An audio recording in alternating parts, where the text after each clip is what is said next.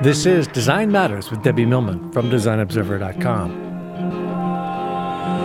For 13 years now, Debbie Millman has been talking with designers and other creative types about what they do, how they got to be who they are, and what they're thinking about. On this podcast, Debbie Millman talks with author and researcher Brene Brown about belonging, courage, and vulnerability. The very first thing I look for in you is vulnerability. And the very last thing I want to show you is my vulnerability. Here's Debbie Millman. Vulnerability, shame, failure. These aren't the things we like to think about in ourselves. But for Brene Brown, they are the focus of her attention. As a research professor and business leader, she has studied how being vulnerable could make us more courageous and empathetic, more true to our humanity. In her new book, Braving the Wilderness, Brene Brown calls on us to move closer to each other because people are hard to hate close up, to speak truth to bullshit, but be civil, to hold hands with strangers. And she's here today to talk about her brand new book, her career, and the TED Talk that changed her life. Brene Brown, welcome to Design Matters. I'm excited to be here. I listen to you all the time, so it's really fun to be across from you doing this. Oh, ditto. Yeah, I love it. Yes. Brene, is it true that when the movie Grease first came out all those decades ago, you saw it 25 times? So I was trying to remember exactly, so I went with the most conservative number that we could come up with. But yes, Really? I used all of the money I had saved up, all my Christmas birthday card money.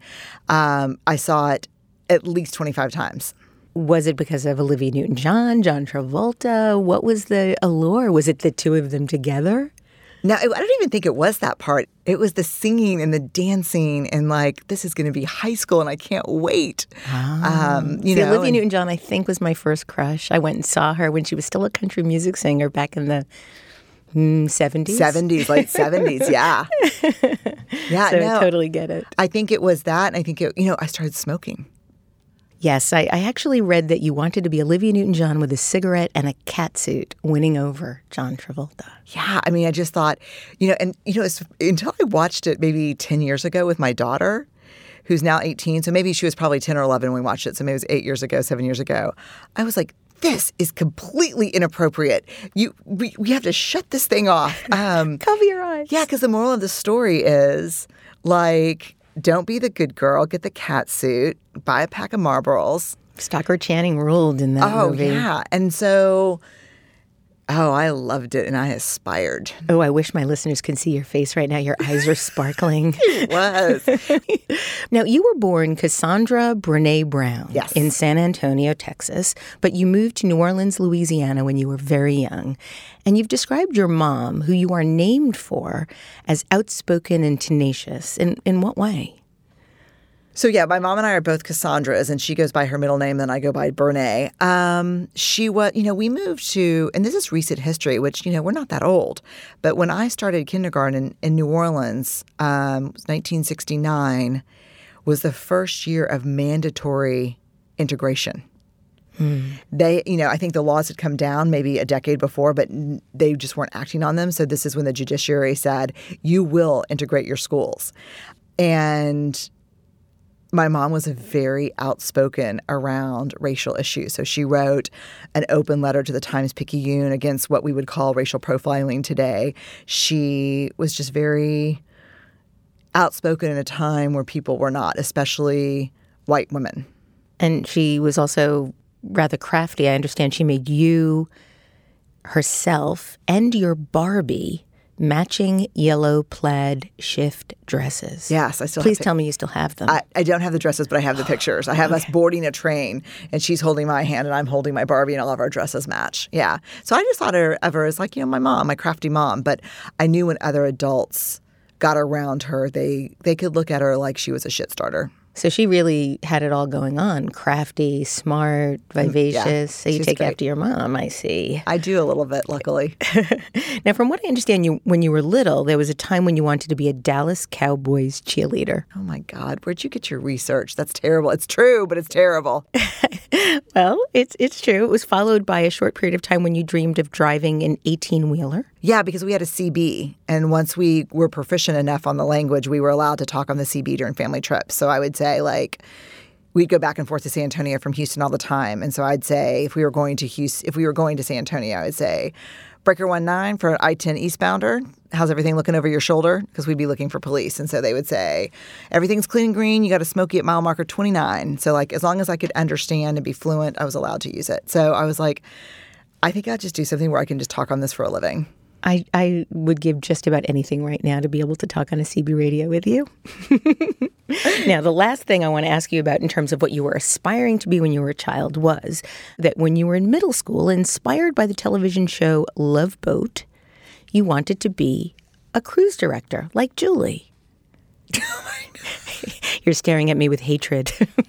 I did. So we've got Dallas Cowboy cheerleader, truck driver, or cruise director. Yeah, I mean, like, you know, look, what we see matters.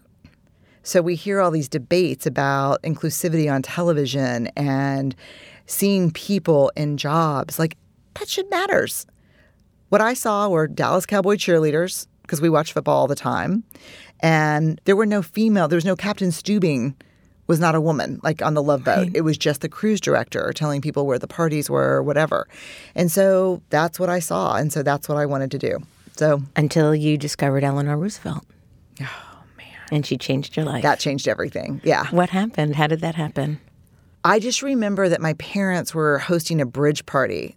So all four of us, the kids, were upstairs, and there was a PBS special on, and we were never allowed to watch television. We could watch television. We could watch 2 shows a week. What did you watch besides Love Boat? Well, Love Boat was later, but when we were young, Mutual of Omaha's Wild Kingdom. Yes, me too. Yeah, and Disney. Marlon Perkins, yes, right? Yes. Oh, I loved him. Yes, and Disney. So there was a PBS special on Eleanor Roosevelt, and it was kind of all no rules that night because of the bridge party downstairs. So I watched it, and I was like, she's a complete badass. And I can't believe she put up with all the crap she put up with. And why wasn't she president? And I think she was pissed off that she wasn't president. And I even like her more now. So that kind of shifted everything. Then I became much more aware. You left New Orleans for Houston, Texas when you were in the 4th grade. And then you left Houston for Washington, D.C. when you were in the 6th grade. In 8th grade, you moved back to Houston. That must have been really hard for you. It was terrible. I was always the new girl. And it was terrible. Yeah. I think that's why writing a book on belonging seems so natural to me, because I think I could mark the calendar of my life by not belonging. And so, yeah, it was really hard. I mean, just think about those. Now as a parent, I think about moving 4th grade, 6th grade, and 8th grade. And the hard thing about the Houston move is we moved back to Houston, and I went back into the same school I was in 6th grade. But I had been gone for 2 years. And everybody's friendships had developed. Oh, yeah. Like my friend group had nothing to do with me. And I had been living in Washington, D.C., so I was a little bit more ahead in terms of like how I dressed. And I would go to bed and I would put like 100 little braids in my hair and, you know, wake up and wear it really big and curly. And people were like, where is she from? After the final move back to Houston, your parents' marriage began to seriously disintegrate as well. Yeah. And it was also at this time, at the very end of 8th grade, after 8 years of ballet, you tried out to be a cheerleader on the drill team. On the drill team, yes. Yeah. So that's a slightly different type of... It's the Bear Cadets. I just want you to picture white leather cowboy boots, a blue short little satin skirt with white fringe, a white cowboy hat, and then everyone had a short wig that had like flipped out Doris Day hair. Oh, but wow. in their natural hair color. And then you had to wear a standard issue Cherries in the Snow Revlon lipstick. So in your amazing new book, Braving the Wilderness, you wrote that to this day, you're not sure that you ever wanted anything in your life more than you wanted a place on the drill team. And being on this team was about belonging personified. Can you share with our listeners what happened in that experience? Yeah. Without giving too much away, because it's such a great story. It's such an amazing story. No, I think, we had just moved back, and we moved back like 2 days before tryouts or something. Like we were right as tryouts were starting at the end of 8th grade. Because I think I moved back with 4 weeks of 8th grade left, which was just... Oh, my God. It's like the rules of when not to move by Brene Brown. Yeah, no, really. Are you there, God? It's me, Brene. Do not move. So I said, okay, well, I'll try out. And then when I had seen them, like they came in the first day of tryouts, the whole team, and did a routine for us. And I was like, it's like Greece. This is Greece. This is Greece. It's a ticket to Greece. And so I just thought, my parents were strung out. Things were so hard. My dad worked for Shell, and they'd been moving us around a lot. It was hard. I was the oldest of 4, and things were just getting more and more tense at home, more fighting. And, back then, we didn't talk about – I didn't know anyone whose parents were divorced. All I knew is that my grandmother was divorced, and my mom's mom, and she was also an alcoholic and my favorite person in the world.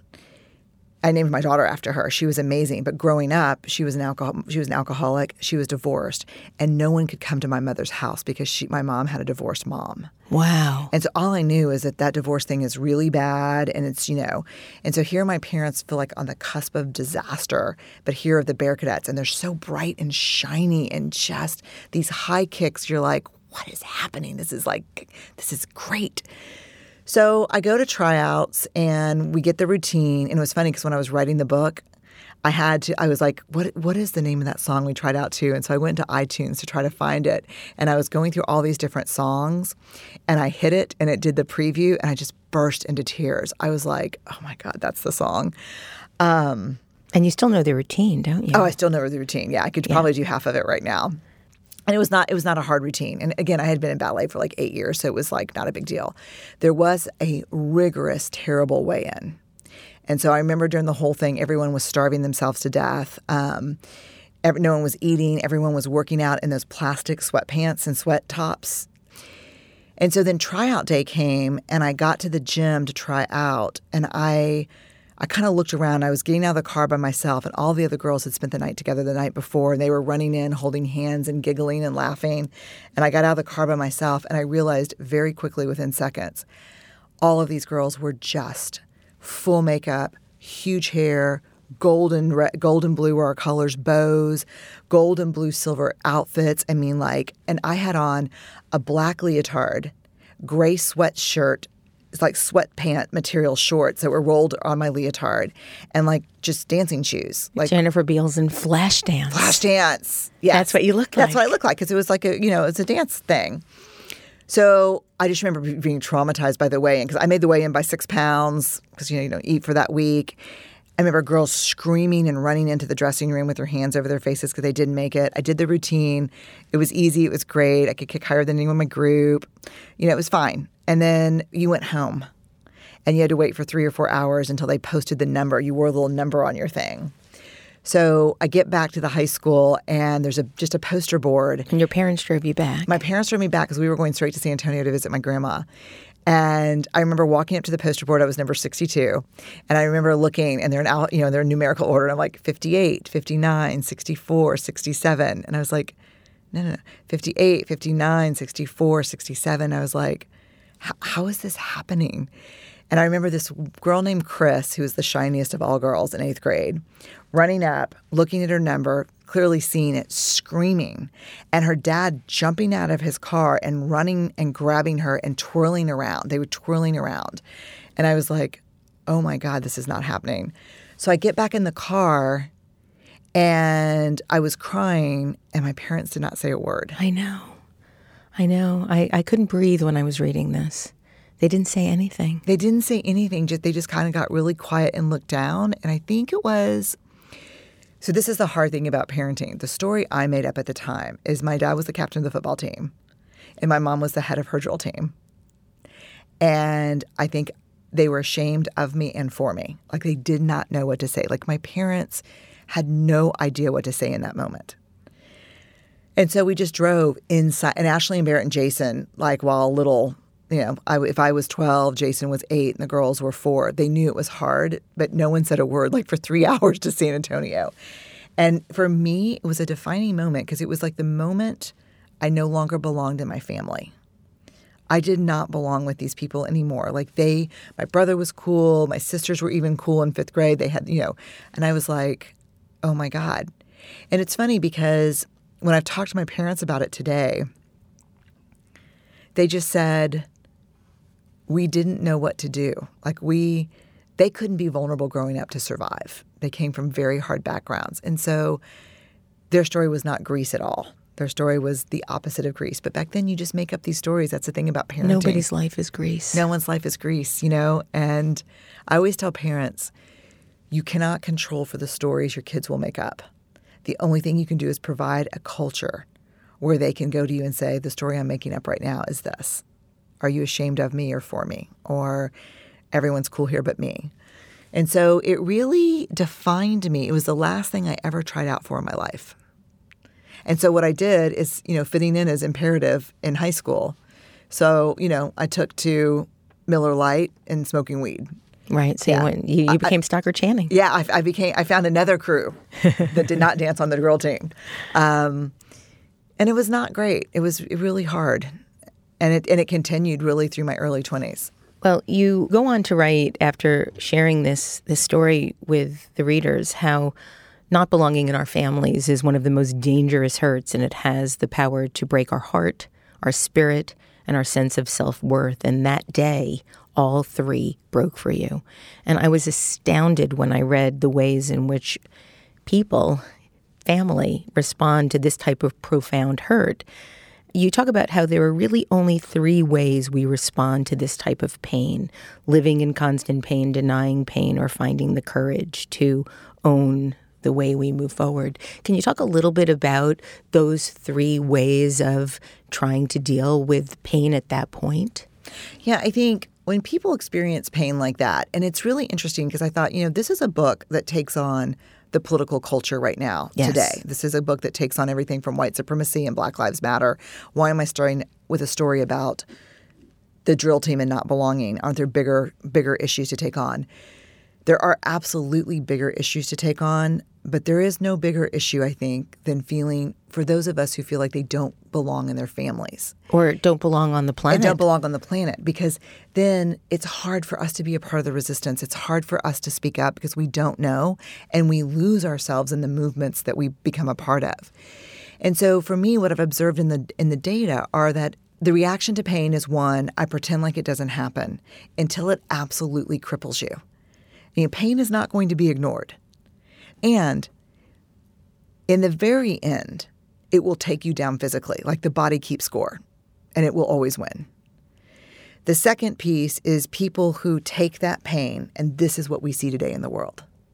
People who take the pain, the early pain, and they inflict it on others. They take their own pain and their own hurt, because it's easier to cause pain than it is to acknowledge and feel your way through it. And then the last one is people who acknowledge pain, work their way through, and who, in response to doing that, have a very keen eye for seeing pain in the world and other people. And I think that was my choice. And I think the little miracle for me is that my parents grew with me. Like, my parents will read every book and say, God, we didn't know. And what do you think about this? And now I watch them with my kids, and they're like, Ellen, I don't think you should pull that in on yourself. Don't carry that load. This is not about your worth. I'm like, oh my God, which is great, but I'm like, where are you? But I think those are the only 3 options: inflict it on others, pretend like it's not happening until it takes you down, or own the story and walk through it.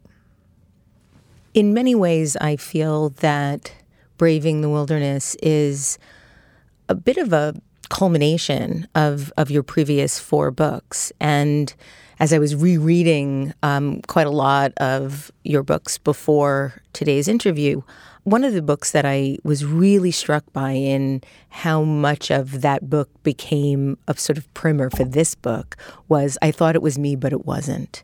And I was struck when I read about your description of Harvard-trained psychiatrist Dr. Shelley Uram and her work on remembering the wound versus becoming the wound. And you wrote how most of the time when we recall a memory, we are conscious that we are in the present recalling something from the past. However, when we experience something in the present that triggers an old trauma memory, we re-experience the sense of the original trauma. So rather than remembering the wound, we become the wound.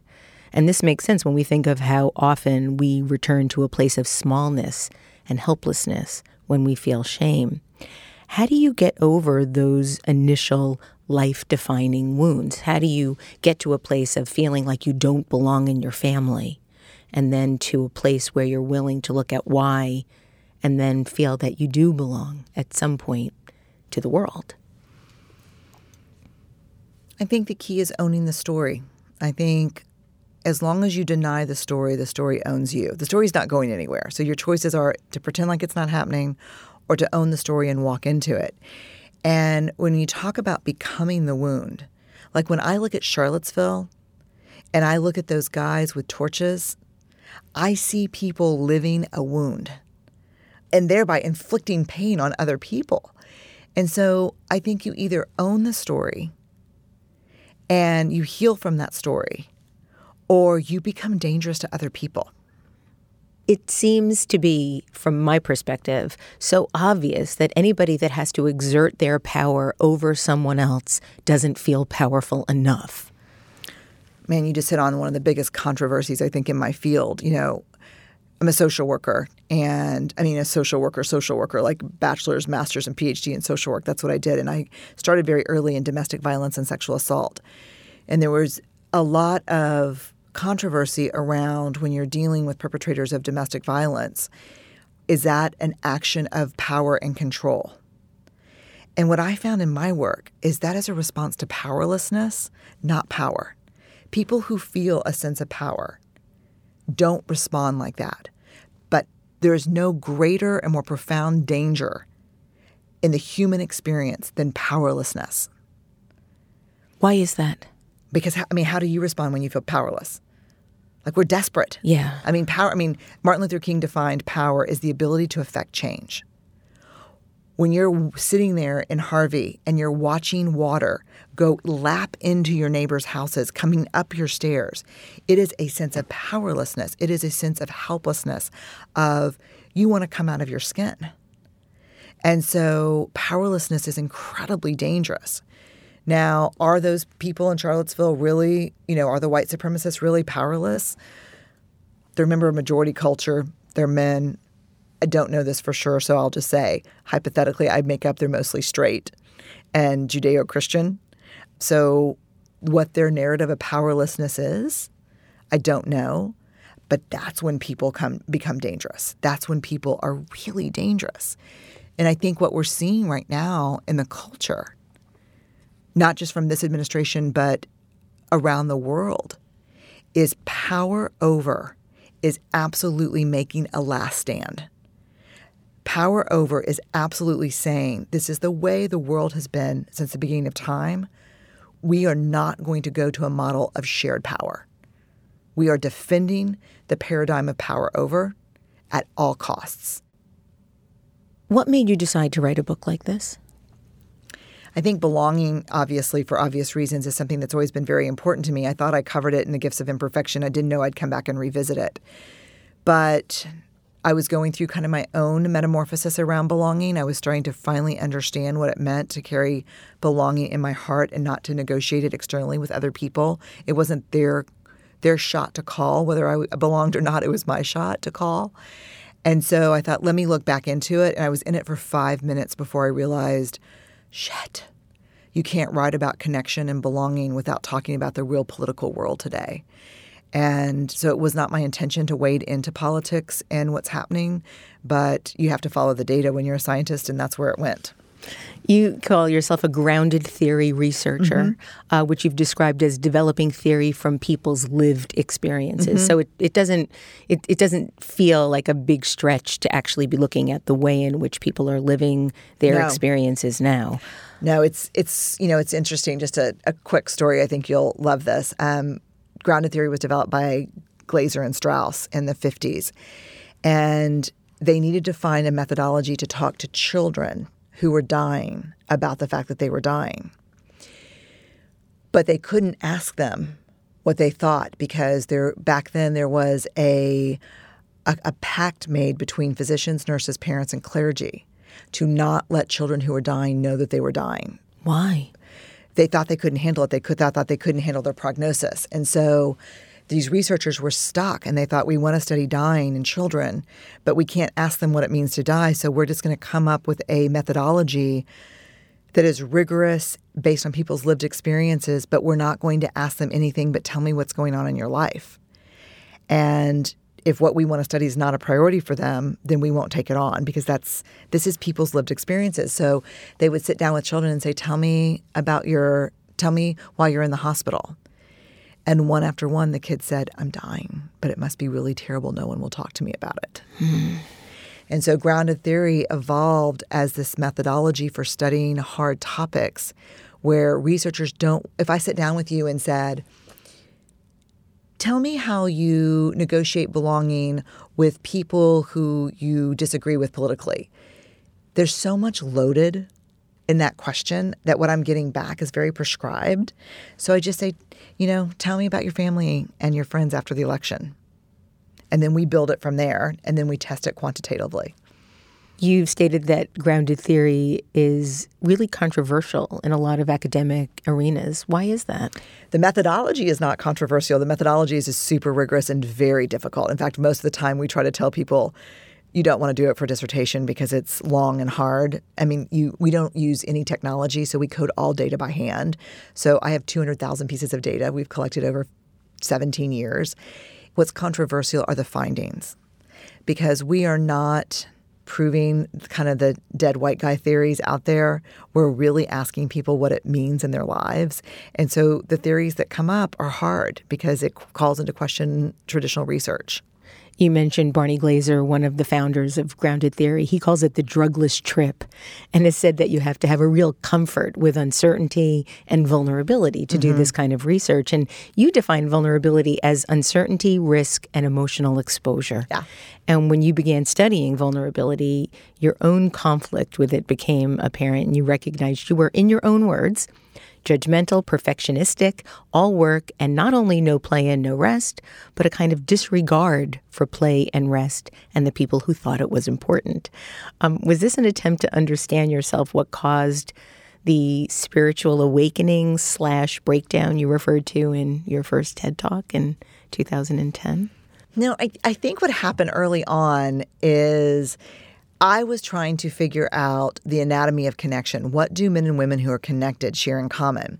And I remember it was a very Jackson Pollock moment because Steve took the kids to San Antonio for the weekend. And I had like 50 big poster-sized Post-it notes all over my house. And I was coding this data. And I was going through, and I end up with a list of kind of the wholehearted men and women do this, and they don't do this. They do this, but they try to avoid this. And then I looked at the don't, like the shit list, and that described me to a T. Like, try to be cool, try to be perfect, try to derive your status from how exhausted you are or how hard you work. Like all these things just described me. And so I thought, oh my God. I think they describe everybody I know. Yeah. I'm on the wrong end of the research stick, people.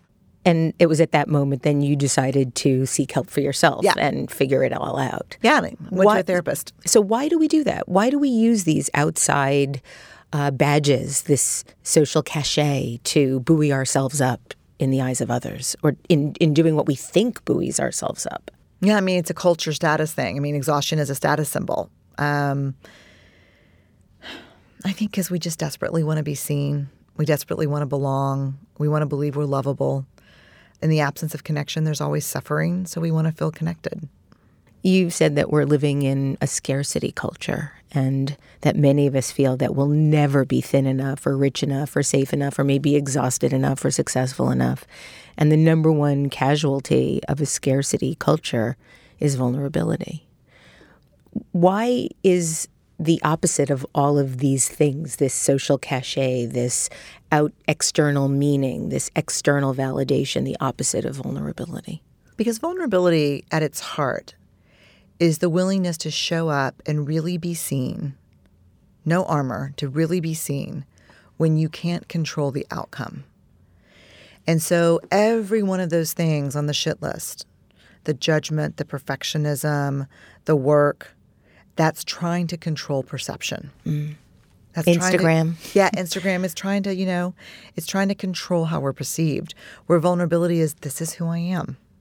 And just an okayness with that. And okay with, always willing to get better and change, but this is the flaws. This is me. I, for many, many decades, really tried to hide not only how much shame I felt about sort of living, but my failures, my rejections, as if somehow if I revealed that, that it would mark me, it would damage me, I would become Hester Prynne and never be loved again. Yeah. But I think it ultimately came from not ever feeling loved to begin with. And what is so powerful is the one thing that we all have in common is the fear that you just named. It is the paradox of vulnerability, that when I meet you, the very first thing I look for in you is vulnerability. And the very last thing I want to show you is my vulnerability. Right. So I'm desperately seeking yours while hiding mine. What are we so afraid of people seeing? Unlovability. It's rare to meet someone that you can see immediately as someone who's had good parenting. Because ultimately, I think good parenting is what makes you feel lovable in the world. It has very little to do with anything else, at least from my perspective. No, I think it is key. And I think the mistake that we make is, I would say, with very few exceptions, 99.9% of the parents who raised all of us were doing the very best they could, and probably 10 orders of magnitude better than what their parents did. But the belief that we have to change is that because someone didn't or couldn't love me, that makes me unlovable. That's the big mythology. And regardless of someone's ability or willingness to love you, whether it's a partner, a parent, it has really no bearing on your lovability whatsoever. And to take that onto our load, that's what changes the trajectory of people's lives. Yeah. And if somebody does love you, there's this crazy paradox of, why do they love me? And they need to keep proving that they love me. Or they love me, so they must not be so great. It's like the Groucho Marx thing. I don't want to belong to a club that would let me in. Right. Yeah. Right. And that's, when I started first, Steve was the first person I felt like who really saw me. And he caught the tail end of self-destructive wild Brene. But he saw me, and he came from really similar hard parenting, kind of a lot of divorces. And we were the first people we talked to about those things. But he really saw me. And I remember 6 months after we got married, I was in the therapist's office, and I was like, this is not going to work at all. He's just bugging the shit out of me. And I don't think I can stay married to him at all. And she, we had several sessions, and she's like, I think you're right about Steve. I'm like, yes, I knew it. He goes, he likes you so much more than you like you. I was like, I'm sorry? She's like, yeah, he just likes you so much more than you like you. It must be a lot of conflict. I was like, fuck you, you're fired. Yeah, I underlined that in the book. Yeah, it's a wonderful story. Yeah, I was like, you're fired. I got there eventually. A Maya Angelou quote figures prominently in the narrative of Braving the Wilderness, and it comes from an interview she did with Bill Moyers.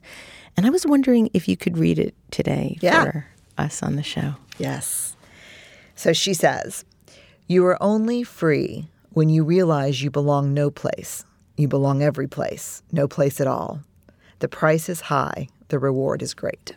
Now, this is a line that actually really bugged you for a long time. And I know you spoke to Steve about it at length. Yeah. This thing was like a craw in your side. Oh, it was totally stuck in my craw. I was like, what does that mean? You're only free when you belong nowhere and everywhere. I'm calling bullshit on that. That cannot be true. As someone who craved belonging, I'm like, there's no freedom in not belonging. That's been like a straitjacket, not freedom for me.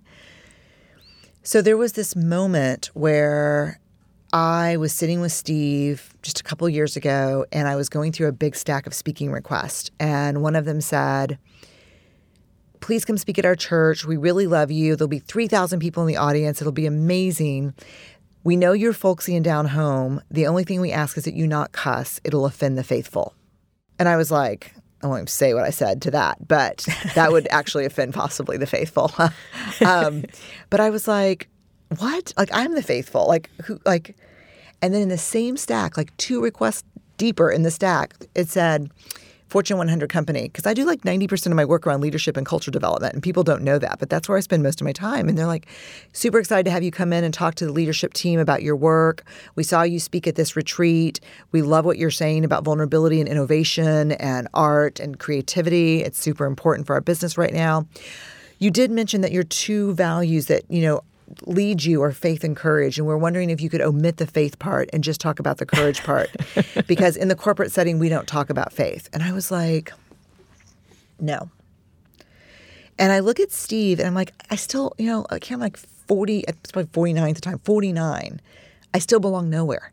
Like, I'm not the church speaker. Completely not the church speaker. I'm not the leadership speaker because I talk about feelings and faith and things that are important to us. I don't belong anywhere. And he's like, yeah, Brene, everywhere you speak, you're like the top rated speaker. Like, like you belong anywhere that you go as long as you're yourself. I'm like, maybe. I mean, I guess I belong everywhere. I belong everywhere. I belong nowhere. Holy shit, the Maya Angelou quote. I was like, oh my God. So I grabbed my laptop. I searched it. I read it to him, and he's like, yeah, that makes sense to me. I mean, it wouldn't make sense, but I think that's true of you. Then I Googled the interview with Bill Moyers because I had never seen the whole thing, just that clip. And so the next question he asks after she says this is, he says, so really, you don't belong anywhere? And she pauses for a second and says, no, actually, I belong to Maya. And I like Maya very much. And I was like, oh my God, I want to belong to Brene. And so I went back in my study and I said, I'm going to look into this thing for a minute. And he's like, should I order dinner? And I'm, no, I'll make dinner. You start and you make dinner. He's like, I'm going to order dinner because the last time you said this, it took 2 years. So I'm going to go ahead and order dinner. And so that's when I started the research on belonging. Yeah, I love that. She says, I like Maya very much. I like the humor and courage very much. And when I find myself acting in a way that doesn't please me, then I have to deal with that. Yeah. I love that. She's so wise. Yeah. Yeah. The experience of learning into that quote motivated you to start this body of research that allowed you to start developing this book and the theory of true belonging. Yeah. And I was going to ask if you could share that with us as well, Brene. Yeah. So the theory of true belonging. True belonging is the spiritual practice of believing in and belonging to yourself so deeply that you can share your most authentic self with the world and find sacredness in both being a part of something and standing alone in the wilderness. True belonging doesn't require that you change who you are. It requires that you be who you are. Stunning. Thank you. I think I need to have that tattooed on my heart. Why are so many people so afraid of being alone, Brene? I think people are afraid to be alone because they don't belong to themselves.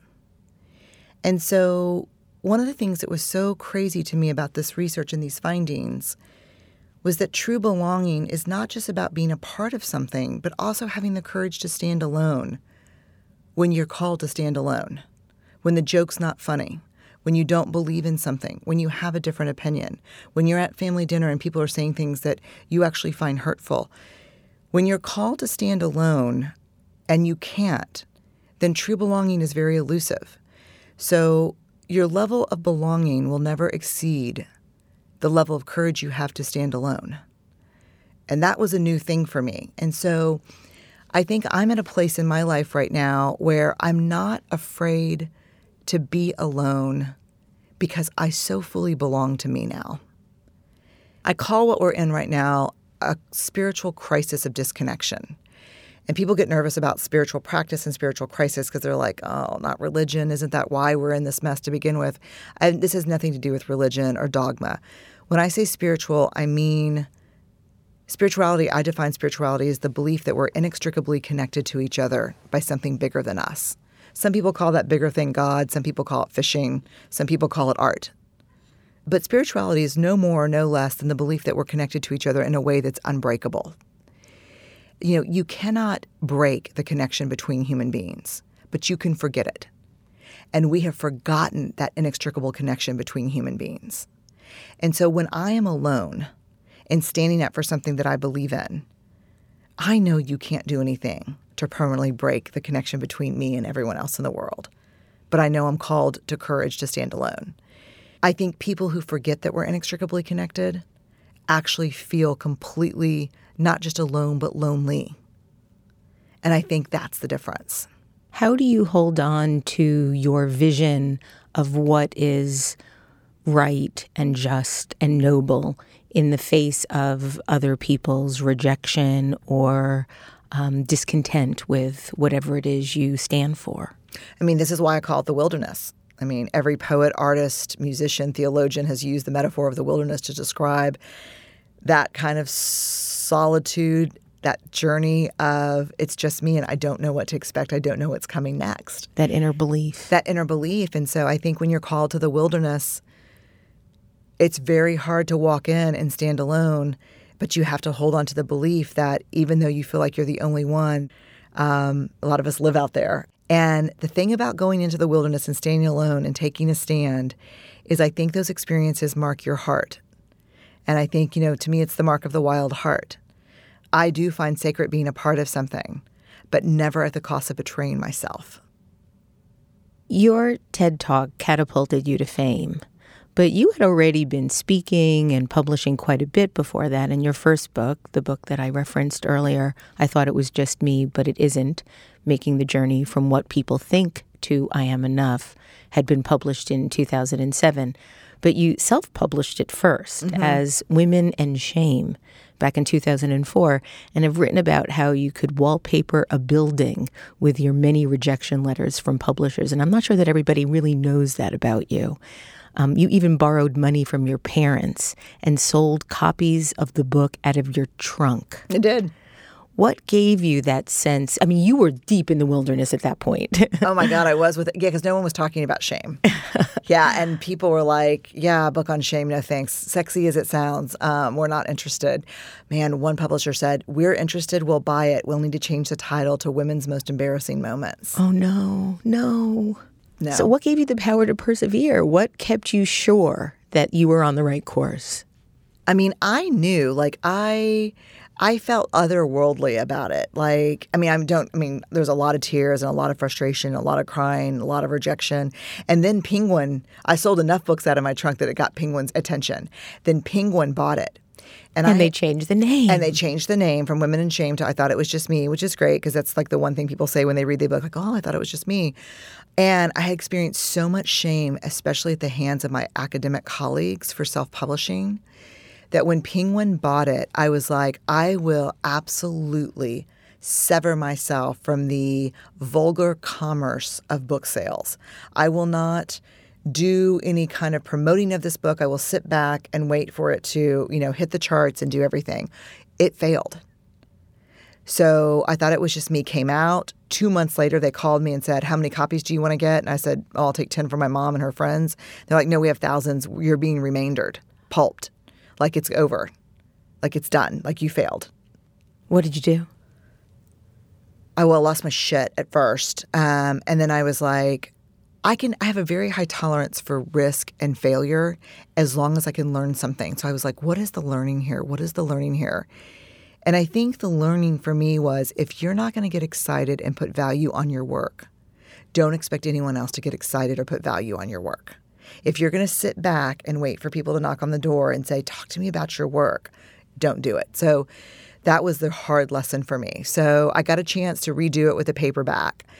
And the other thing about I Thought It Was Just Me is it's a lot of people's favorite books because, it's all women and it's thick on shame. It's a book just about shame. Well, you featured 4 women in that book, and I did read the book thinking, oh my God, I thought it was just me. But I have actually been saying that through all your books. I almost feel like you write the books for a specific point in my life that I am approaching or in the middle of. Good. And then they're sort of guidebooks to get out of whatever is in my way. You've said that courage is more important to you as a value than succeeding. Yeah. Was this when you cultivated it, coming out of that whole? Yes. Yeah? Yes. That, and after the success of Daring Greatly, or maybe the success of Gifts of Imperfection, I can't remember which book, I think there was some pressure to kind of just do a formulaic books, like just keep doing whatever you're doing. And I thought I'd rather have a book. Well, this is the learning from I Thought It Was Just Me. If I fail wholeheartedly, I can live with that. If I fail and I've been half-ass or half-hearted in my effort, that I cannot live with. I had a student a couple of years ago. We were talking about the kind of life we want to have. And one of the classes that I teach is called How to Get a Job When You Graduate. Differentiate or Die, How to Get a Job When You Graduate. And so it's not only about getting a job, but getting a job that really means something to you. Yeah. What do you feel like you deserve? What do you feel like you're worthy of? And I actually feel like I've shown your 2010 TED Talk so often. I show it in every class that I teach that I could actually do it if you wanted me to. But I won't, at least not now. But one of the things that I ask the students is, what are you afraid of? What is keeping you from trying this or doing this? And one of my students said something that I've never forgotten. He said, I'm afraid if I do this and I fail, I will die of a broken heart. And I, at that point, try to bring Dan Gilbert and Synthesizing Happiness in, but essentially saying, what would you rather die of? Regret at not trying it? Yeah, that's much crueler. Yeah. Any advice for young people that are at the beginning of their adult lives and thinking about what they can do with their lives that can allow them to feel that courage? Plan on heartbreak. Yeah. Yeah. I mean, just plan on heartbreak. The only people who don't have heartbreak in their careers are people who have no love or passion for their career. But heartbreak is, while miserable when you're in it, a small price to pay. Heartbreak and criticism, small prices to pay for doing work that you're profoundly in love with. I find the work of people whose hearts are stretch marked and scarred to be far more profound than clean, shiny new hearts. Well, I think having experience with heartbreak also allows you to understand humanity in a way that you couldn't possibly if you didn't experience it. It does. And no going in. It's that's wholehearted, right? That's wholehearted. No going in. That's wholehearted. And that's daring greatly. Yeah. The only guarantee if you live a brave life is you're going to get your ass handed to you. And just know that is part of the process. Grieve, have a hard time. Yeah, and I think that's what you have to do. One of the most significant themes of Braving the Wilderness was the notion of trusting oneself and others. And I love the quote you included from Charles Feltman, who describes trust as choosing to risk making something you value vulnerable to another person's actions, and distrust as deciding that what is important to me is not safe with this person. And it blew my mind. It really blew my mind because I think that's the world we're living in right now. Yeah. This sense of distrust. Yeah. So my last question to you today is this, and I think it's kind of a big one. How can we learn to be more trustful in our relationships and in our communities and in our countries and in our world? How can we do that? I think it starts with self-trust. Trust is a big, hard word. And when our trustworthiness is called into question, we usually go very limbic. We just, we hear like the Peanuts mom, like, wah, wah, wah. We don't hear people talking. So what we did is we went into the research and said, when we talk about trust, what are we really talking about? And we found the 7 elements that you're referring to. We use the acronym of BRAVING: boundaries, reliability, accountability, VAULT, which is confidentiality, right, integrity, non-judgment, and generosity.